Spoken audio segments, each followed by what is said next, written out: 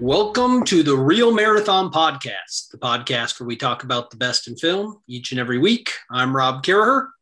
And I'm Danny Carraher. And today we're going to continue our Wes Anderson marathon with the second film that Wes Anderson released, which is called Rushmore. So today we're going to be doing a little bit of a review on that.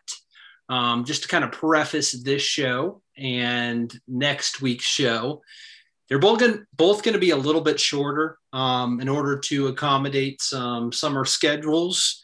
We decided to record a couple of these episodes a little earlier, and we are going to have a slightly shorter show for each of these weeks before we more than likely will return to a longer format in the coming weeks. So that's kind of how this is going to go.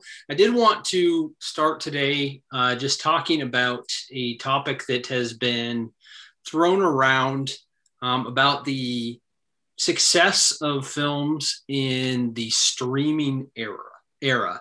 And I think that we're going to have to, as an industry, they're going to have to decide what constitutes a successful film. As we get further down the line, I think we're going to see less people interested in going to the theater to see some movies if they have options to be able to see that at home. And there's going to be a decision that is made by a lot of these big time distributors and production companies like Warner Brothers, who have decided for this year they are going to be releasing their films both in the theater and also on the HBO streaming platform on the same day, kind of giving movie watchers an opportunity to decide where they want to watch these movies.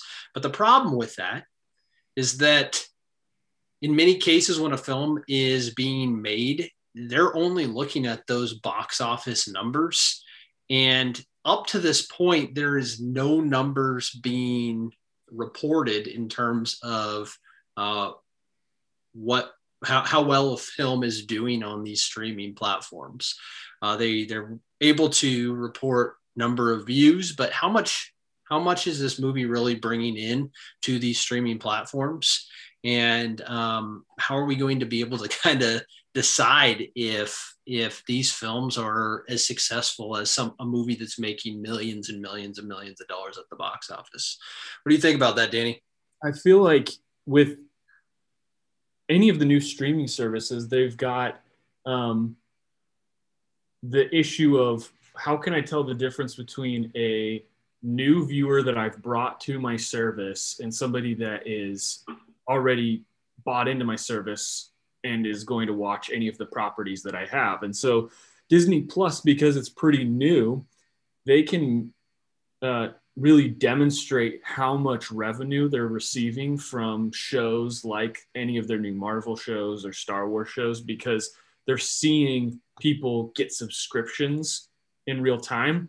Maybe those people will get rid of them after the shows are over, but there's enough content out there now but they're probably going to stick with it. That's going to be harder to measure in the future because you won't necessarily get to see, as soon as we dropped this new show, this many people got a subscription. And so they're going to have to do it based on views.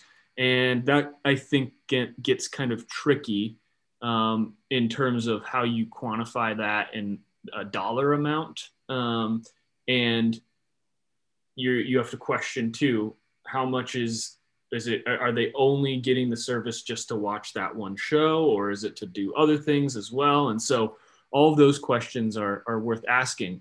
Another thing that plays into this whole conversation is the fact that there are some services that are releasing things on in the theaters, but then on their service as a free viewing experience, but then sometimes you have to pay for it. So that also plays into this conversation as well, depending on what platform you're talking about or how long after it's been in the theater do they make it a free movie watching experience at home. So all of those factors, I think, make it really difficult to measure a movie's success in terms of a financial success. And the question that I'm curious about is this going to be our new future? And I would say, I think we're going to be looking at this for the years to come. And maybe it won't be simultaneous release, but close to simultaneous release after it's released in the theater. Yeah, I agree with that. I think that these companies, they're taking some chances this year. I think it's giving them an opportunity to take some chances because it may not be as costly as it would in a typical year to take that risk. You see, just the reason that this is this big conversation right now is because In the Heights is honestly the very first big movie that Warner Brothers has really been pushing that has been released on the same day as an opportunity for a lot of people to go to the theaters. They had been doing, there have been some releases earlier in the spring, but a lot of theaters hadn't been open as much. People weren't quite ready to go back to the theaters. And now I feel like in the coming weeks, we will see more people feel more comfortable about going to the theaters. And so this is a real experiment. And I think Warner Brothers is positioned to be kind of the barometer for this because they are releasing both on the same day. And it's not like it's just some throwaway movie. They have a huge slate this year where they're going to be releasing some big time movies in both formats. And so we're going to see the way they react to this. I think the way they react to this is going to give us a good indication of how they feel about it and whether or not it's been worth this sort of risk. Disney hasn't really done this yet in terms of releasing a movie either only on the platform or only in the theaters, kind of in this new era. And they're going to be doing that with Luca here this upcoming weekend, where they're only releasing Luca, which is Pixar film. And Pixar is probably one of their biggest money makers. And they are choosing to only release it on their Disney platform as a freebie. Like if you pay for their service, then you get to see this movie for free, which is the first time they've done that because they've released some of their other movies. Well, they did it with Soul, but the theaters weren't open at the same time. So that kind of changed everything.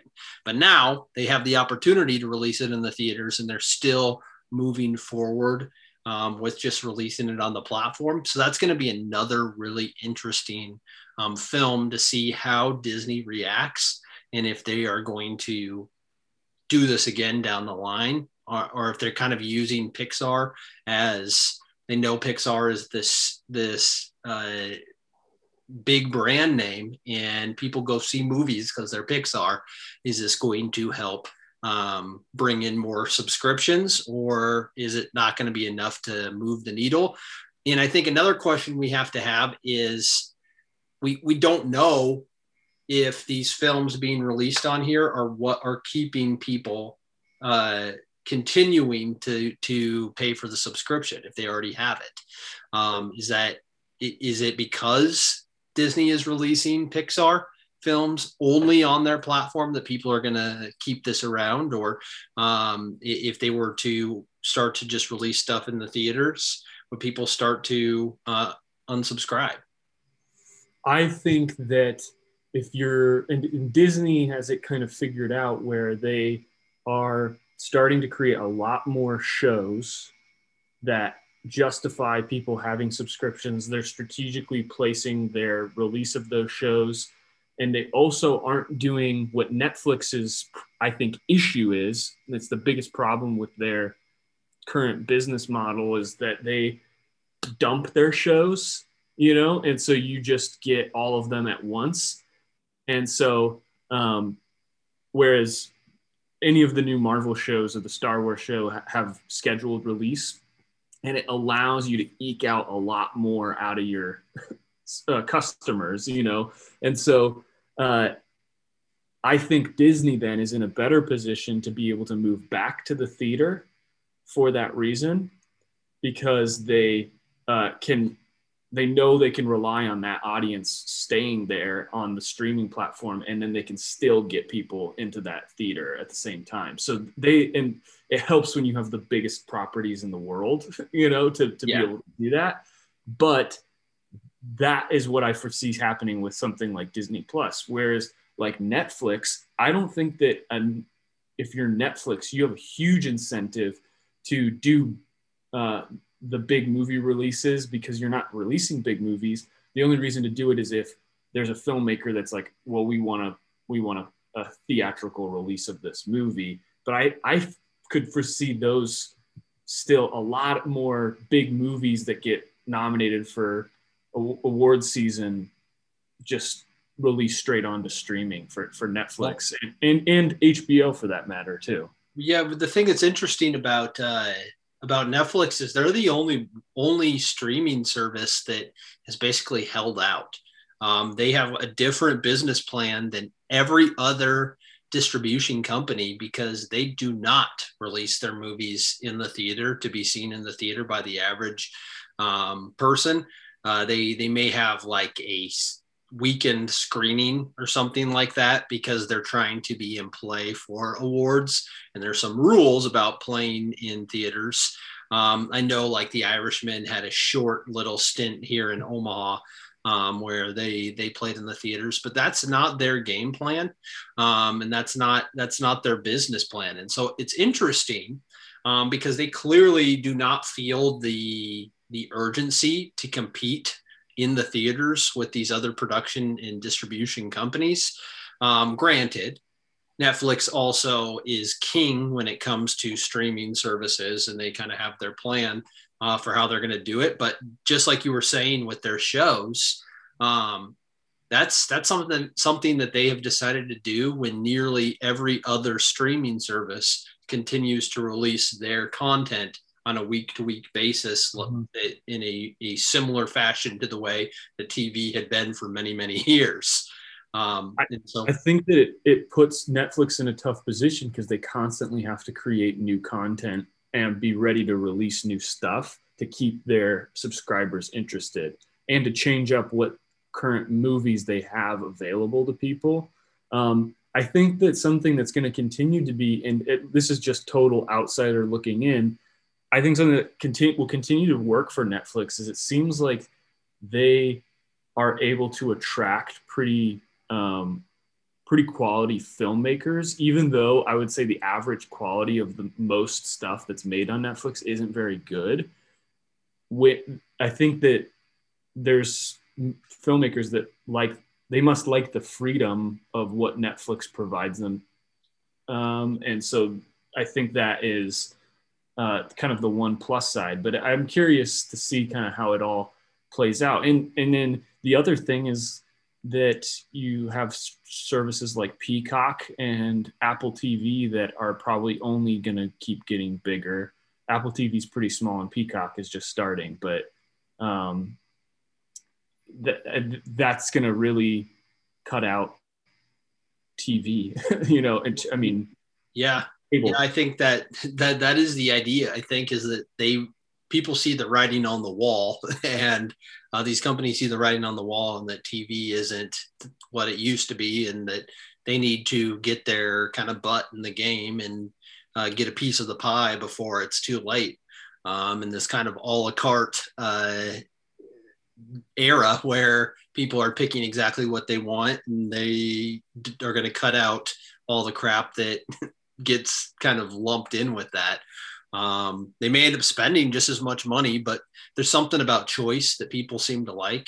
And these companies are starting to kind of catch on to that. And you brought up Apple TV Plus. Apple TV Plus has been pretty aggressive in the last year in trying to acquire content that are going to be a little bit bigger players. And it's going to be interesting to see how they roll that out. I know they bought Coda from Sundance, which was the big movie out of Sundance. And I believe they are doing both a theatrical release and a release on their platform.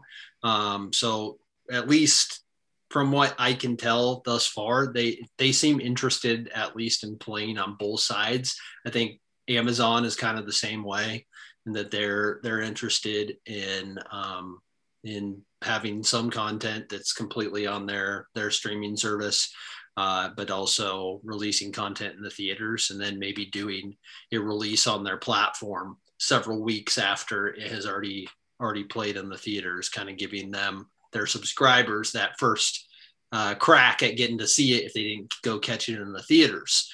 Which, for award type movies, a movie like In the Heights, which seems to have proven that it isn't going to be able to play with the big time blockbusters when you have these franchises and like kind of the household names or the sequels and stuff like that.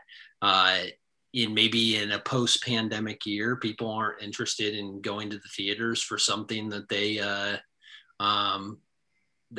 don't know that they're going to enjoy, which can become kind of problematic.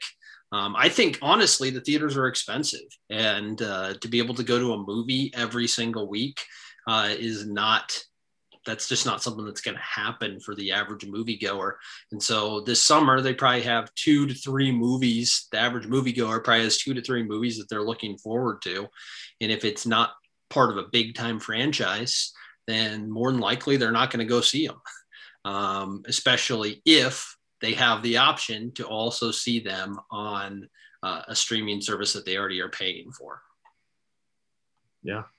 And it's something that's going to keep developing, I think, in the next few years. And weirdly enough, I think a huge factor in this whole thing is the role that blockbusters, like movies like the Marvel movies, play in all of this, because they are like, this number is made up, but they're like 80% of the total box office numbers in any given year, and yeah, if you look at the box office numbers year to year, at the end of the year, the top 10 movies that make the most money are franchise movies, maybe sequels and movies that aren't quite a franchise yet, and they're remakes of movies that people, they seem to want to go to the theater to see a movie that they already have some familiarity with, and that it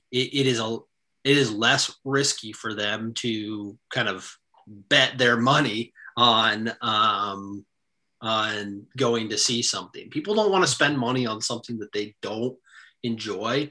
And when you're already paying $10 for a ticket, and then you're probably going to get popcorn.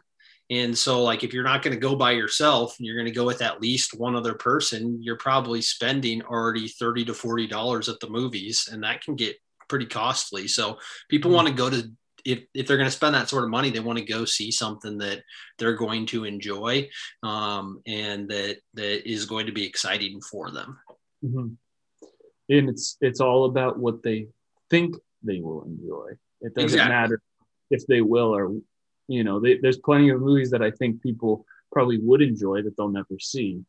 And you can't blame them because it's expensive. And so they have to make a choice about what is the best option for them. Yeah. And we're going to end this conversation here, but I just want to make one more comment about that kind of last thing that you said. And I think streaming services have brought audiences closer to some of those movies where they probably wouldn't have seen them previously if they had to go to the theaters, or in the days when you went to movie stores to rent movies. The idea of paying extra for a movie that is kind of risky, that doesn't really matter anymore with movies hitting streaming services. So for some of these smaller movies that may not make a ton of money, this has been kind of a boom for those sorts of movies. So there's kind of weight on both sides. there's always going to be movies that get made that are low budget and that they're going to get made anyway, whether or not they become a box office success. But there are also movies that get a ton of money spent on them. And if a ton of money is spent on them and they don't get that return, then those types of movies aren't going to continue to be made. And I think that's where you get into some issues with some of these big time movies like In the Heights. Even though In the Heights, I think, was only a little over 50 million to make. And I'm pretty sure it's going to end up making that money back by the time it's all said and done. But of course, studios, they want to make as much money as they possibly can. And so, that we're going to be having this conversation, I think, for the remainder of this year and probably for many years to come about how to release movies now that we have all these new options. And it's going to be kind of a fun ride. Yeah. All right. So when we get back from this break, we are going to be talking about Wes Anderson's film Rushmore, which was released in 1998. So stick right there. I like your nurse's uniform, guy. These are OR scrubs. Oh, are they? Well, they're totally inappropriate for the occasion. Well, I didn't know we were going to dinner. That's because you weren't invited. Take it easy, Max. You were the one that ordered him a whiskey and soda. So what's wrong with that? I can write a hit play, why can't I have a little drink to unwind myself? So tell me, Curly, how do you know Miss Cross? We went to Harvard together? Oh, that's great. I wrote a hit play and directed it. So I'm not sweating it either. Can we get a check, please? And we are back. And we're looking at Wes Anderson's second film, Rushmore, which came out in 1998. And this is kind of a brief summary about what the film is about. Rushmore tells the story of a precocious teenager, Max Fisher, played by Jason Schwartzman, whose only real talent is his audacious ambition. He's involved in just about every club at the prestigious high school academy he attends, and yet he does not have the grades to remain at the school. The story follows Max as he tries to use his adultish behavior to charm all those around him. What ensues is an absurd love story of sorts. I think that a good way for us to kind of frame each one of these conversations is to kind of be aware of what was the context in which the movie came out in. And so a little bit of background. This was a movie that Wes Anderson received the Independent Spirit Award for Best Director. Bill Murray, I believe, was either nominated or he received the award as well. I think critically it had mixed success, but it had the attention of people within the film industry. And this was a review from Roger Ebert, or at least on his website, of the movie when it came out. So he says, Anderson and Wilson are good offbeat filmmakers. They fill the corners of their story with nice touches, like the details of Max's wildly overambitious stage production of Serpico. But their film seems torn between conflicting possibilities. It's structured like a comedy, but there are undertones of darker themes. And I almost wish they'd allowed the plot to lead them into those shadows. The Max Fisher they give us is going to grow up into Benjamin Braddock, which is the graduate character, Dustin Hoffman's character. And he says, but there is an unrealized Max who would have become Charles Foster Kane from Citizen Kane. That is Roger Ebert's view of the movie, talking about the kind of conflicting aspects of the comedy and the darker aspects. What do you think of that, Rob? I liked this movie quite a bit better than Bottle Rocket, just from an enjoying standpoint. I thought it was a more interesting film. This is one of the only Wes Anderson movies that I hadn't seen when we started this this marathon, and so this was the first time that I had seen it.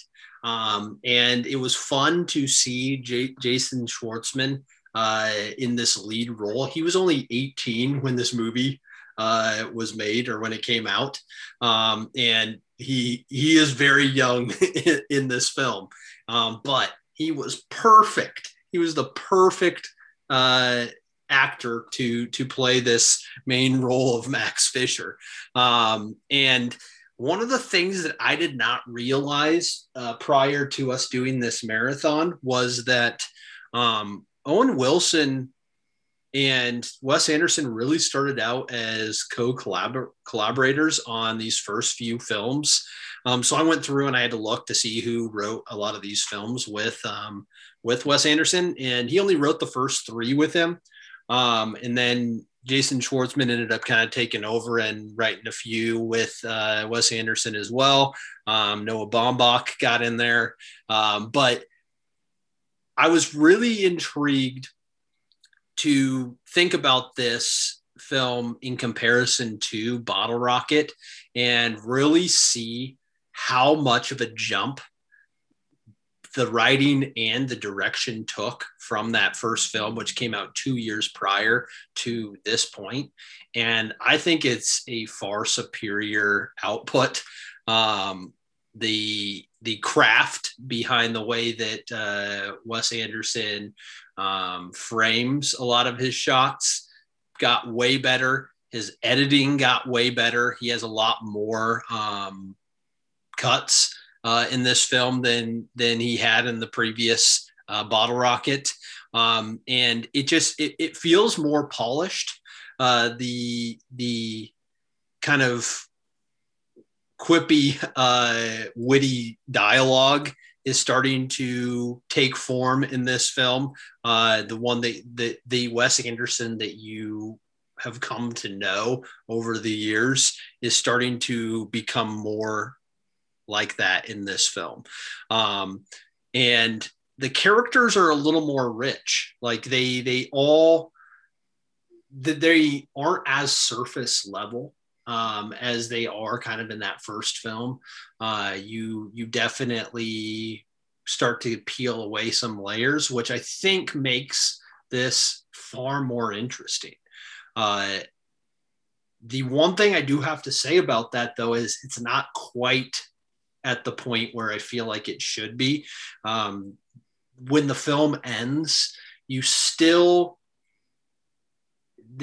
don't have the emotional attachment to these characters that I think the film really wants you to have. Because in the end, most of these people aren't good people, and that they don't really do anything to truly have you empathizing for them, because they just keep making kind of boneheaded, stupid decisions over and over and over again.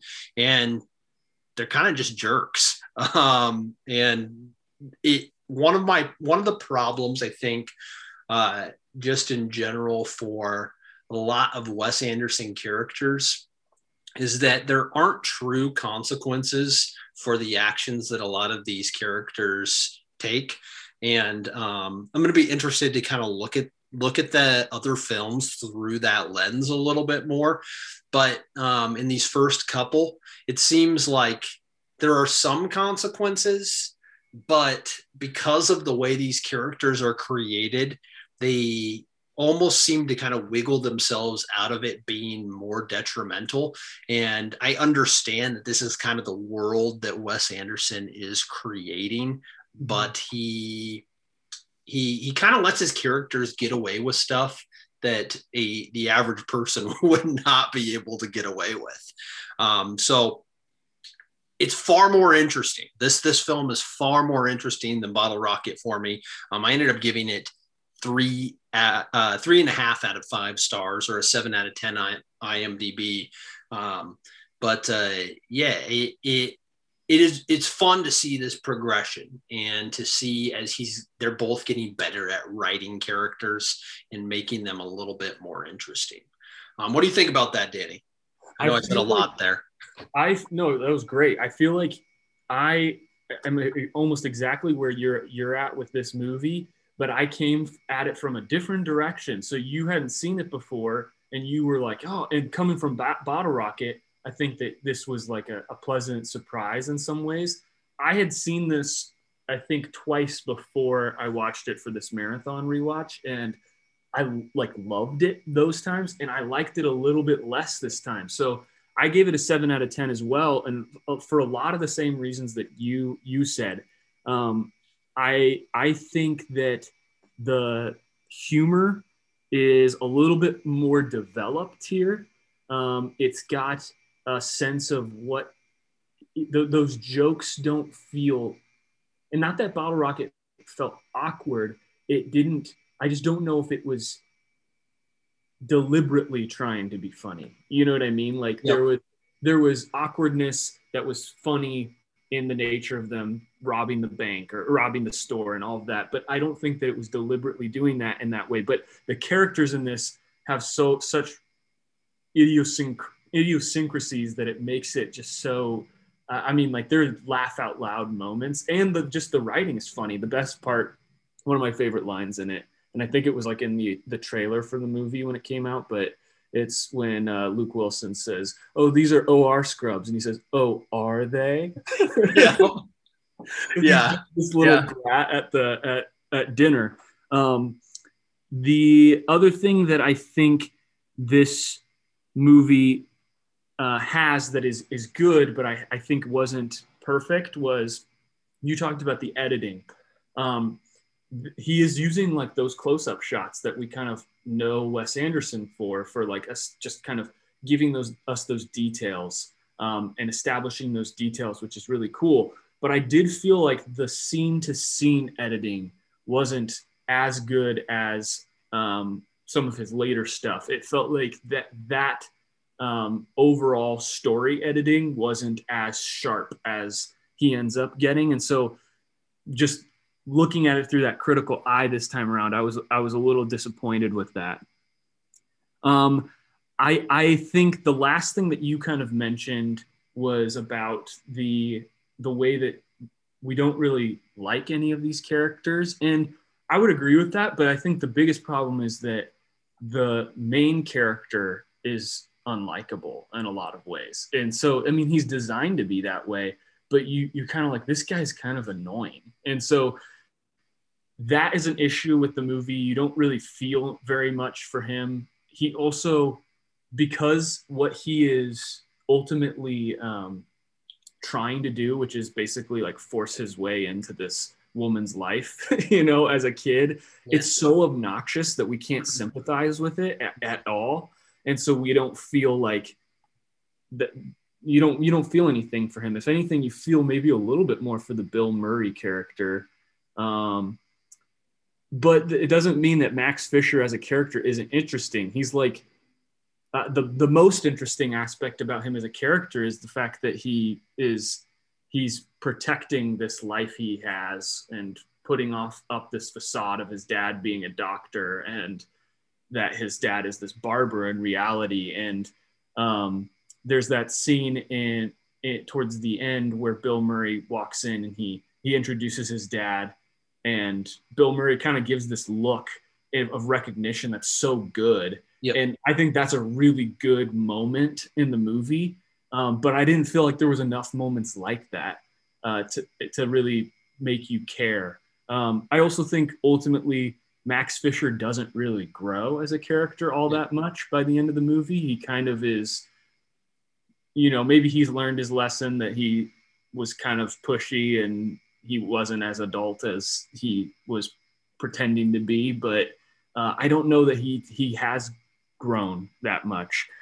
So I think that's another issue. I think that one last thing that I'll say before I pitch it back to you is that I think that this movie had some of the similar problems that you mentioned with Bottle Rocket, and this, for whatever reason, maybe it was just the mood I was in when I was watching it, but it felt like a long movie to me for it being an hour and 32 minutes. And I think that has a lot to do with the scene-to-scene editing. I think there's some shots that run just a little long. You could clip them. But that was also, that's kind of part of his filmmaking. He kind of lets you just take it in a little bit. And those kind of centered shots. He kind of just lets you look at that as kind of its own picturesque image. And so I'm hesitant to critique that too much because I think that that's very deliberate. I agree with that. One of the things I did put down is that I also think this film has some pacing issues, just like Bottle Rocket. At the end, it felt like it should have ended before his final play that he does. And it felt like they had really kind of tied up everything, and then they open it back up again. And it just didn't feel necessary. And I get it that you're trying to make a full feature movie. So you almost had to add more because it is a pretty short movie overall. But at this point in time, in 1998, when this movie is being released, Wes Anderson seems to still have some issues with pacing, and that needs to kind of be cleaned up a little bit in order for the movie to feel like it flows nicely. And that to me was a little bit of a problem. You did mention that the character of Max Fisher, he doesn't grow very much, and that's kind of exactly it. He doesn't. We don't really see a true evolution of this character. And I think that's where it's hard to have some more of those emotional kind of connections with the film. One thing that I have kind of wrapped my head around a little bit, I think we'll probably talk about it a little bit more with the next film, because I think it becomes more extreme in that film.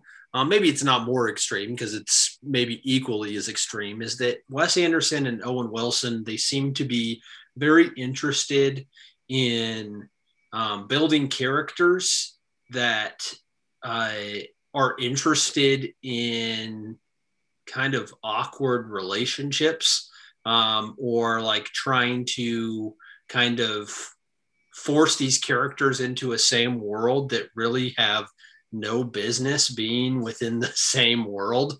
And because you start to get this feeling of the tone that Wes Anderson is going for, you begin to forgive it a little bit with this film, that he's just truly interested in having these characters interact, that if they were placed in a real world, this wouldn't go down the way that it goes down. Like, there'd be no way that Max Fisher and Rosemary Cross, the teacher, that it would ever get dragged out as long as it gets dragged out, because she immediately recognizes that this is not a good thing, that he's interested in her, but she continues to kind of let it go down that path. Mm-hmm. This film reminded me a lot of Alexander Payne's Election. In kind of this dark comedy where you have this larger than life high school character that kind of is a go-getter. And in a way, that kind of ambition gets them both into trouble. But like the grounded in reality aspect of this film, it's not really there. And I think that's kind of where it becomes more of a comedy than a drama, even though, like, when you really break it down, like there's a lot of sadness to what is happening here. I mean, you see marriages being ruined. There's a lot of talk about death. You have this kid that kind of is trying to be something that he's not, and wants to be something different, and is so just buys into this. If I keep putting up this facade, then people will believe that I'm something greater than I actually am. And you kind of feel bad for his dad a little bit, because he, even though he seems to have a good relationship with his father, like, he completely undermines everything that his father stands for until the very end. Yeah. I agree with a lot of what you said about how the characters are interested in kind of bringing awkward, I mean, not that they want maybe to be in these awkward relationships, but just by the nature of they're interested in bringing together characters that don't exist in any world together. And the other thing that is part of that is how this movie, and I feel like it's going to become a theme in the movies just based on what I know about the other movies, is it is told almost as if it's a play. You know, we've got these curtains that come in and out as kind of transition pieces within the film, and that works thematically because he's a playwright. Max Fisher wrote, or like does these renditions, which those scenes are hilarious, by the way. They are. They're fantastic, but it is for that reason that I can somewhat excuse a lot of the larger than life awkward things that don't feel grounded, because it doesn't exist in our world. You know what I mean? Like it's presented as a play in that way, or at least suggests that it's a play in a way. You know what I mean? Yep. I completely can agree with that. Yeah. We should recognize the fact that there are some absolute moments of genius in the kind of preposterous productions that he's able to put on that are on just a completely different level.